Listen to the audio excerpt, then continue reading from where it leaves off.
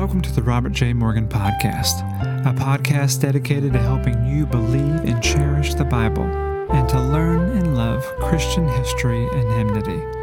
I'm Jared Brummett, audio engineer and editor, introducing your host, Robert J. Morgan. In this episode, we're diving into the next installment of our study in Philippians. Rob delivered this message at World Outreach Church in Murfreesboro, Tennessee. As always, we'd like to invite you to visit robertjmorgan.com, where you'll find Rob's blog post, podcast feed, bookstore, free resources, and more. If you've not already, be sure to subscribe to this podcast on Apple, Spotify, or wherever you get your podcast. Now, here's your host, Robert J. Morgan. Thank you, Caleb, and all of you. Now you can be seated. And it's a joy to be here. Thank you for the opportunity. Last weekend, I was at the Billy Graham Training Center at the Cove in Asheville, North Carolina. Some of you have been there.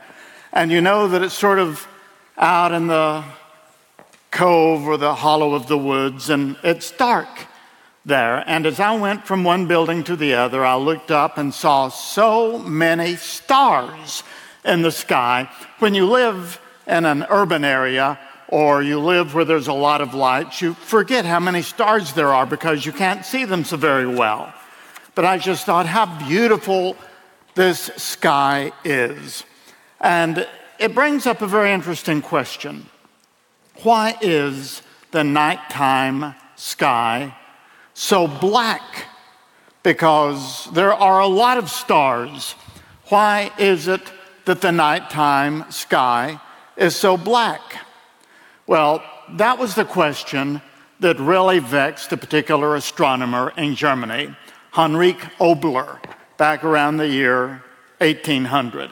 He was a phenomenal astronomer. He made a lot of progress in his discoveries and his theories. But here was his thinking. If the sky is full of stars, if there are more stars than anybody can ever imagine, more stars than any computer, we would say today, could even calculate, the whole universe is full of these stars. And if the universe is ancient, if it is infinite, and if the sky is infinite, why is it that the entire nighttime sky isn't filled with brightness from all of these stars? Because there are far more stars than anybody can ever know. Now, during the day, the one star close to us, the sun, washes out the sky, and we can't see the stars. But when we're on the other side of the world and we can't see the sun and it's dark, then the sky, if there are trillions upon trillions of stars, then the whole sky that light should be coming to the earth, and the sky at night should be bright. Why then is it black? And he couldn't figure it out, so it's called Obler's paradox. And for many, many years, astronomers tried to figure that riddle out. Why is the sky black at night? Well, when scientists discovered that the universe was not eternal, but that it had a distinct beginning, then they began to figure it out. And we have a scientific explanation. I'm not an astronomer, and I'm not going to speak to how we go about it, but we know that many of those stars are so far away, the light from them hasn't yet reached the earth. But if the light from all of the stars there are in the universe ever does reach the earth, then altogether it'll make the nighttime sky bright. As it is, only a few of the stars have light that has already reached the earth in the amount of time that the universe has been in existence. And so most of the sky is black. That would be something like what a scientist would tell you. I think there's another reason, too, why the Lord gave us a black sky at night, punctuated by stars, and that is to show us something about our mission on this earth. What you and I are to be like. We are to be lights in the darkness and stars in the sky. And that is specifically stated by the Apostle Paul in Philippians chapter 2. And that's the passage that I want to come to today and ask you to read with me, the second chapter of Philippians, chapter 2, and only verses 14, 15, and 16. But if you have your Bibles, turn with me to Paul's letter to the Philippians and chapter 2, and let's begin reading with verse 14. Do everything without grumbling or arguing, so that you may become blameless and pure, children of God without fault in a warped and crooked generation. Then you will shine among them like stars in the sky as you hold firmly to the word of life. And then I will be able to boast on the day of Christ that I did not run or labor in vain. So here we're specifically told that the twinkling stars that punch holes in the blackness of the sky are illustrative of you and me, that God wants us to be twinkling lights in the darkness of the society that we are in. Now, the book of Philippians is a very interesting book. The core of the message begins with chapter 1, verse 27, and goes to chapter 2, verse 18. There's a lot of other information and wonderful passages in the book of Philippians. But if you want to know the very core of the message that was at the heart of what Paul wanted to say, it begins with chapter 1 and verse 27, and it goes through chapter 2 and verse 18. And so we're coming near to the end of this thing. And he begins saying in chapter 1 and verse 27, whatever happens, conduct yourselves in a manner worthy of the gospel of Christ, so that whether I come to see you or remain absent, I will know that you are standing unified in one spirit. And he goes on to say, if there is any love from God, if there is any fellowship with the Holy Spirit, if there is any grace in Christ, then make my joy complete by being like-minded. Have the mind of Christ in you, who, though he was God, didn't consider all of the prerogatives of God something that he should hang on to, but he made himself into a servant and came in the likeness of men and became obedient unto death, even death on the cross.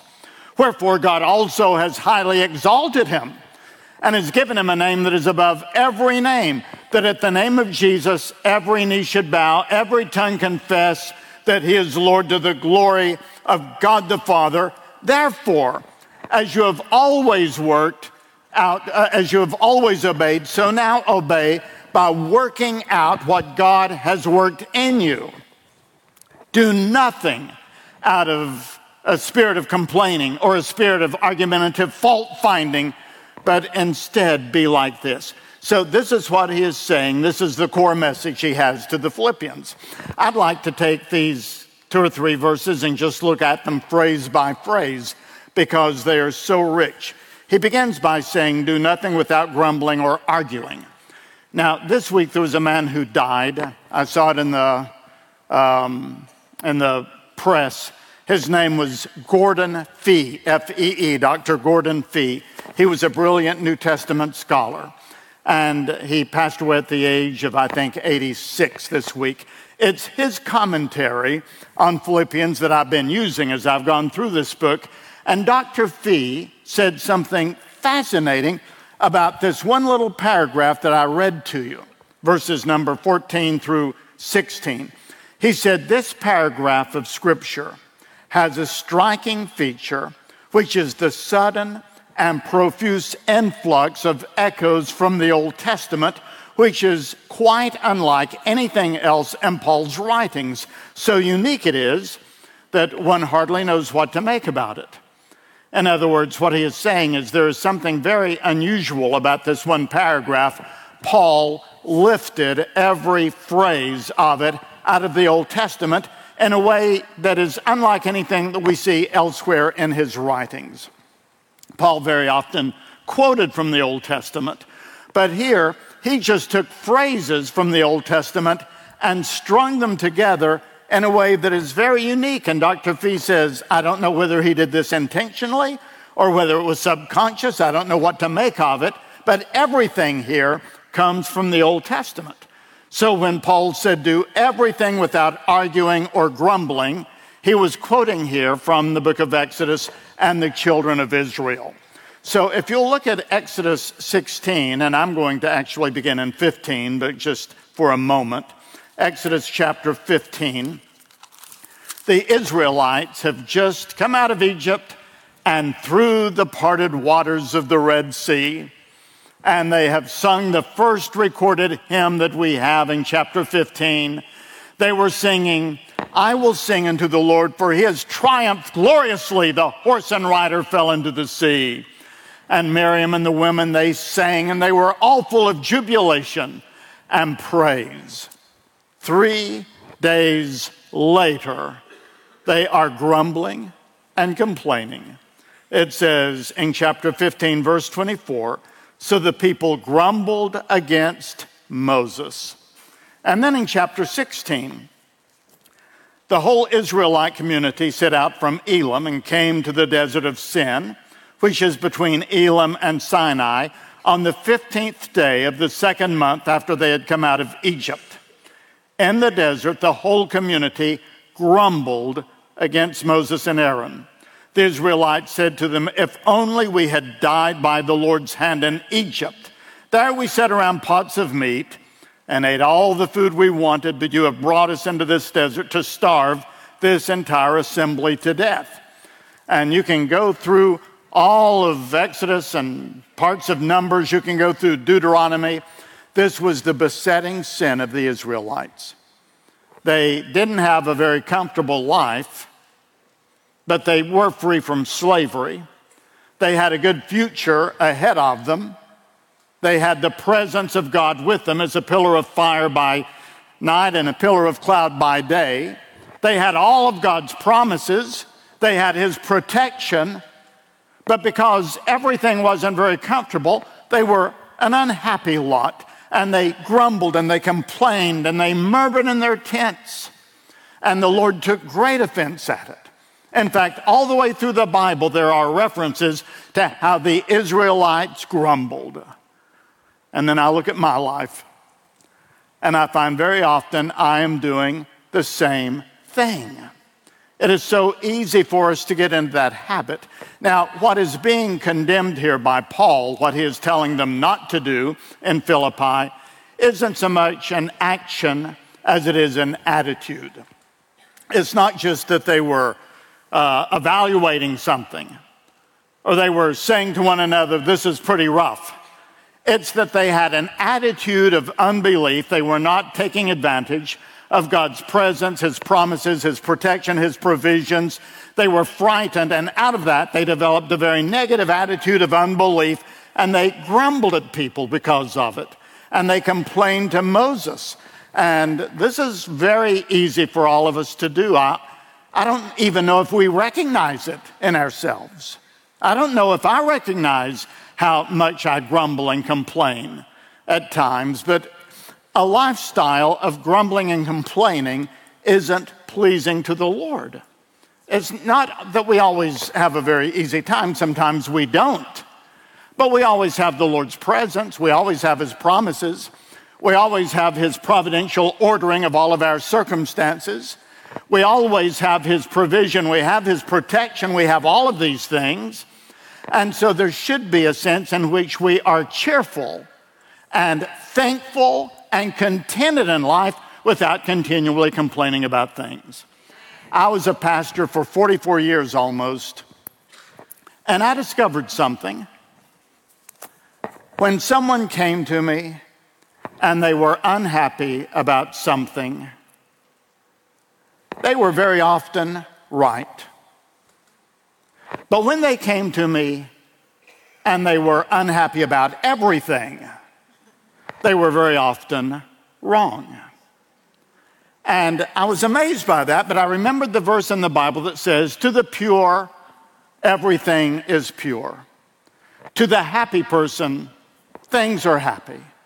To the unhappy person, everything is unhappy. To the disgruntled person, everything is wrong. When we get into a negative mindset, We can't say anything good about our wife or our husband or our church or our community or our children or our life or whatever it is, and we find ourselves discontent and murmuring and complaining, then we're very likely to be wrong. Now, if we see one thing and we say we need to work on that one thing, well, that's different, but that's not what the Israelites were doing. So the Apostle Paul here is describing not so much an action as he is describing an attitude. I read in a book the other day this quotation: "Everyone we meet is helped or hindered by what we are radiating." We are all radiating something. It makes all the difference in the world whether we go about with a smiling face or wearing a frown. A smile in the heart not only changes the expression, but it changes the whole nature, which, as we know, takes on the color of our moods. So ask the Lord to evaluate you in the light of this verse. When Paul says, do everything without grumbling or arguing, is that the way you're living? And is that the attitude that you possess? Is it the attitude that I am living and the attitude that I possess? Sometimes, frankly, it isn't. Someone really hurt me some time ago, and I brooded about it. And I got angry, and I thought about it, and then I read this passage, and I thought I need to put it behind me and let go of it, and I did. And that night I had a dream, and in my dream I was telling this person off. You have never heard anybody scold somebody else the way that I was scolding this person in my dream. And then I woke up the next morning, and as I got ready, I put on my Spotify list of my favorite hymns and songs. And what should come on but the old hymn that says, "May the mind of Christ my Savior live in me from day to day, by his grace and power upholding all I do and say." And I thought to myself, I had the right scripture in the afternoon, and I had the right song the next morning, but in between, in my subconscious mind, the message had not yet penetrated. And so we have to work on meditating on these scriptures and thinking through and processing these things in our lives until our subconscious begins to agree with the Word of God and we start living that way. So a very powerful phrase here, do everything without grumbling or arguing, so that, verse 15, you may become blameless and pure. In other words, if you go around with a bad attitude, that will hinder your growth in godliness. It is very hard to grow like Christ when you have a bad attitude, whether it's a bad attitude about school or about your coach or about whatever it is, about work. If you have a bad attitude and you're grumbling and complaining, you are not likely to be doing a whole lot of spiritual growing. He says here, do everything without grumbling and arguing so that you may become blameless and pure. Now, this also comes from the book of Deuteronomy, from the Old Testament. It says in Deuteronomy 18, you must be blameless before the Lord your God. The nations you will dispossess, listen to those who practice sorcery or divination. But as for you, the Lord your God has not permitted you to do so. The Lord your God will raise up for you a prophet like me from among you, referring to the coming Christ. You must listen to him. So here again, we're told to be blameless. Now, does that mean we have to be perfect? What does blameless mean? The moment we come to Jesus Christ, we are clothed in his righteousness and we are blameless in his sight.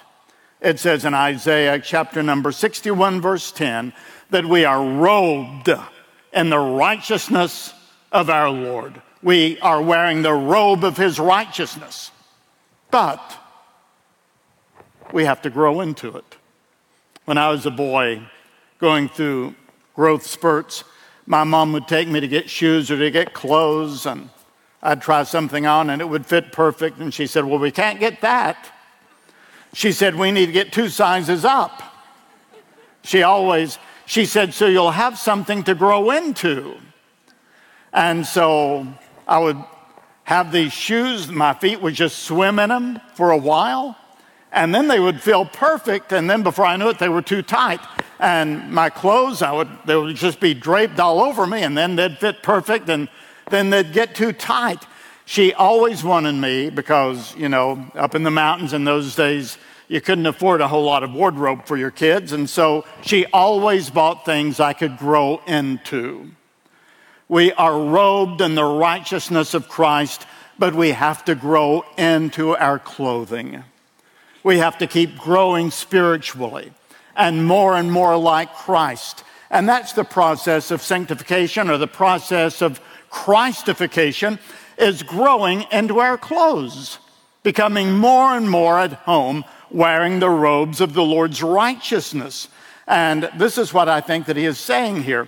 Do everything without grumbling or arguing, so that you may become blameless and pure. And now, children of God without fault in a warped and crooked generation.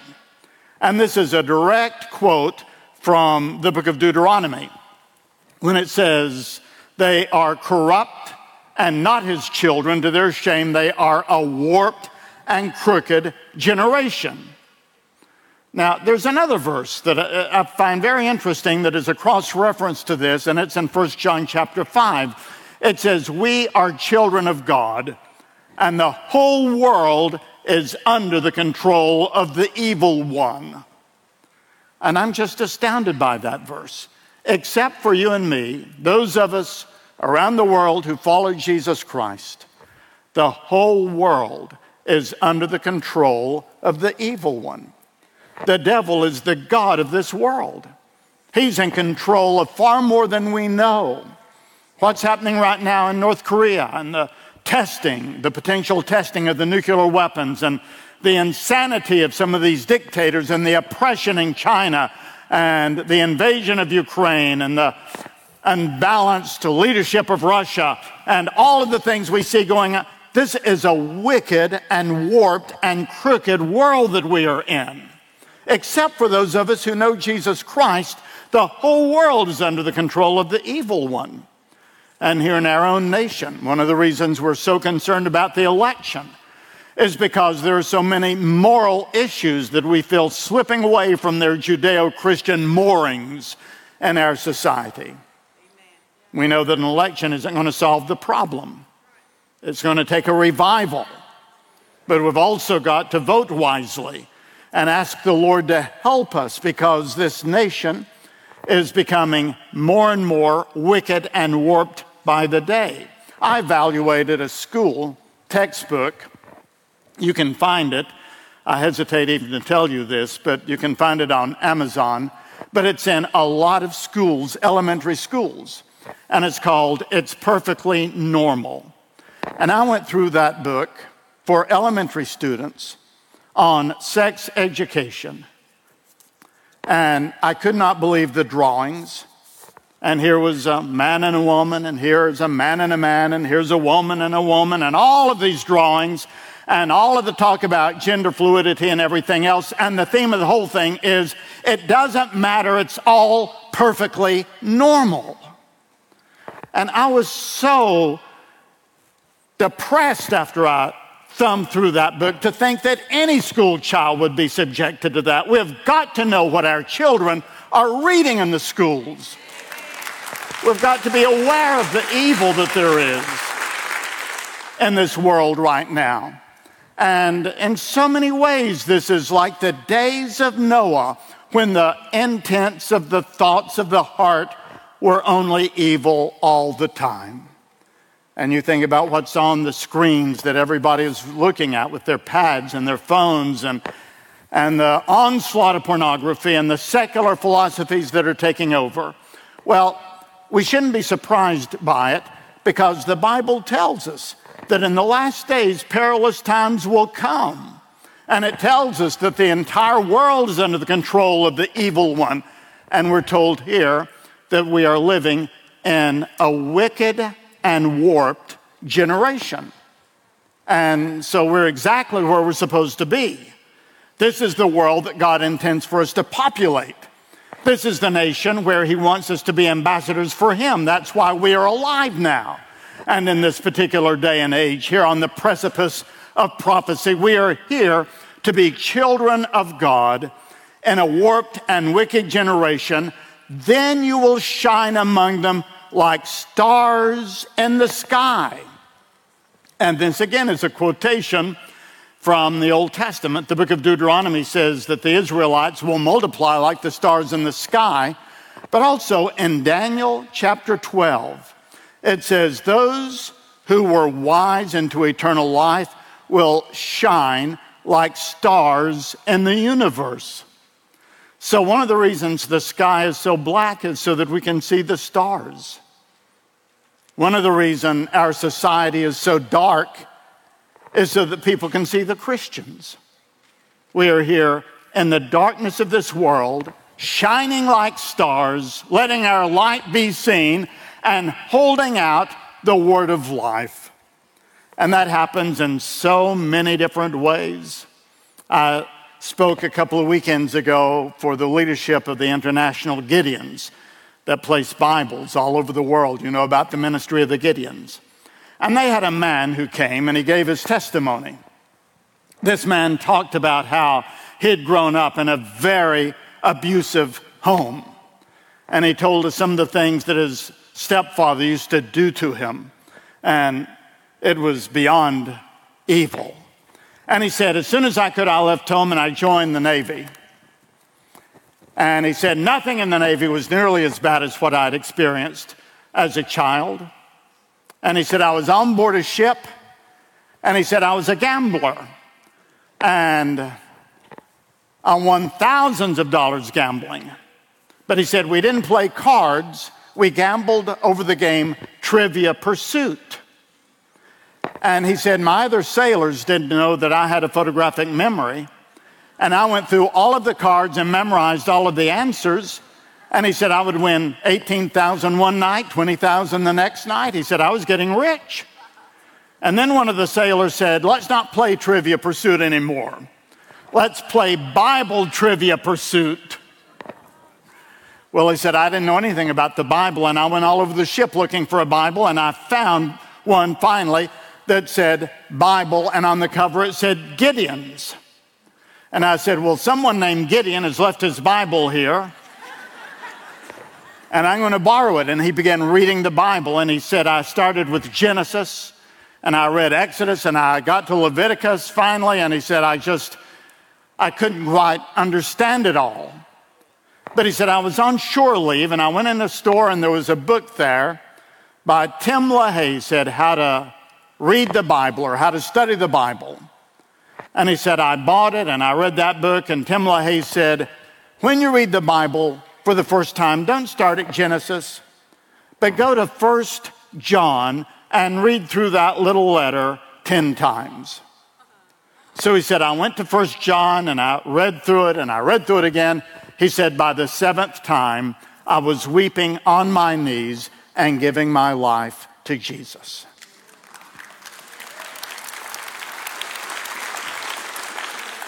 And it was a remarkable testimony, all because somebody placed one Bible on one ship in the Navy. I don't know who did it. They were holding out the word of life.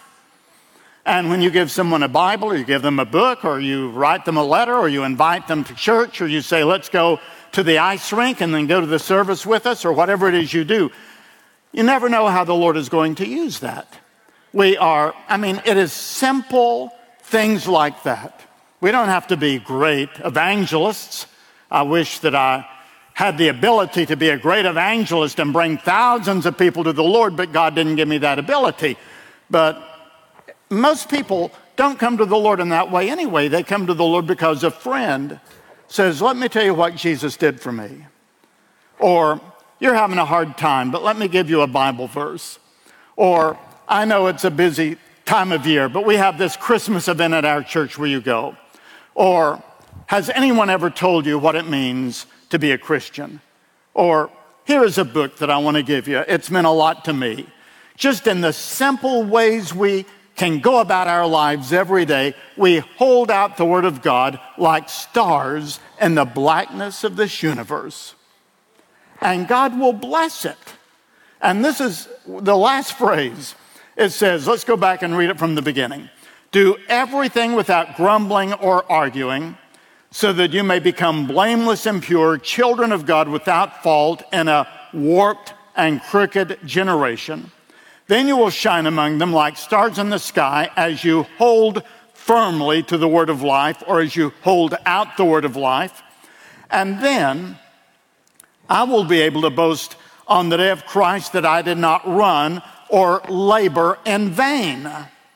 And this also comes from the Old Testament, from the book of Isaiah, where the writer in Isaiah said, what I am doing is not going to be in vain. And the Apostle Paul really loved that phrase. And in 1 Corinthians 15:58, he said, therefore, my beloved brethren, be steadfast, unmovable, always abounding in the work of the Lord, because you know that your labor in the Lord is not in vain. We never know how God is going to use something that we do. Many, many, many years ago, probably, well, not that many, a dozen years ago or so, my sister Ann called me, and she said, in our hometown of Elizabethton, Tennessee, they're having covered bridge days because we have a beautiful old covered bridge across the Doe River, right in the middle of town.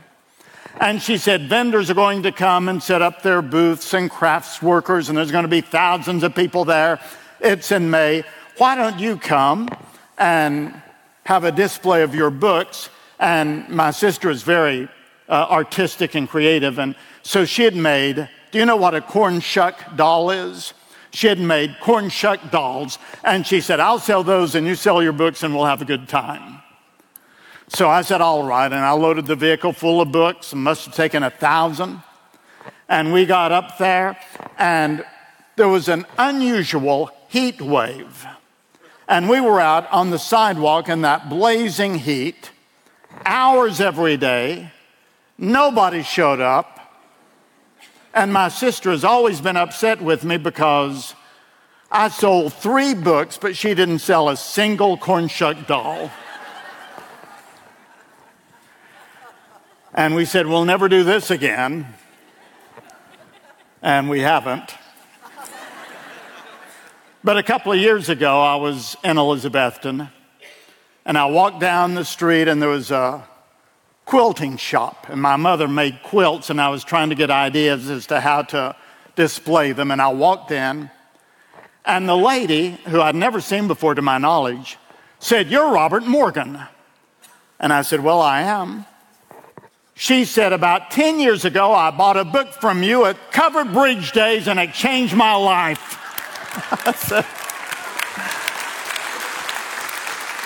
I said, well, you're one of 3. I wonder who the other 2 people are. But you see, and she went on to say, we have bought your books and used them for small groups and our Bible studies and everything. Oh, she went on and made me feel thankful. But it just goes to show I had written the whole thing off as a failure. But the Lord has no failure in the future of his children who serve him. We just don't always see the results. But Paul said, my labor is not going to be in vain. And neither is yours, nor the work of this great church.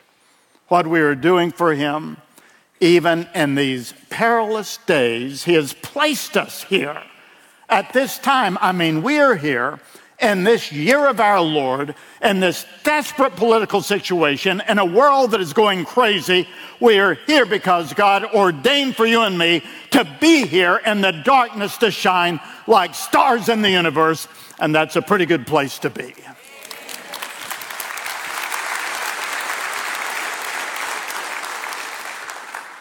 So, ladies and gentlemen, do everything without grumbling or complaining, so that you may become blameless and pure, children of God without fault in a warped and crooked generation. Then you will shine among them like stars in the sky as you hold out the word of life, and then we will know that we have not worked or labored for the Lord in vain. Well, will you stand, please, for our benediction? Dear Lord, may we be as your stars, every one of us, growing into the clothing of the righteousness of Christ and holding out the word of life. And may the grace of the Lord Jesus Christ and the love of God and the fellowship of the Holy Spirit be with us tonight and tomorrow, this week, and both now and forever. Amen. Well, thanks for digging into the riches of the Bible with me, and I hope that you'll share this podcast with a friend. This episode was produced by Joshua Rowe and the marketing company Clearly Media. Audio editing is done by Jared Brummett. Print editing and blog posting by Sherry Anderson and Luke Tyler, and music by Jordan Davis and Elijah Rowe. Thank you for listening, everyone, and may God be with you until we meet again.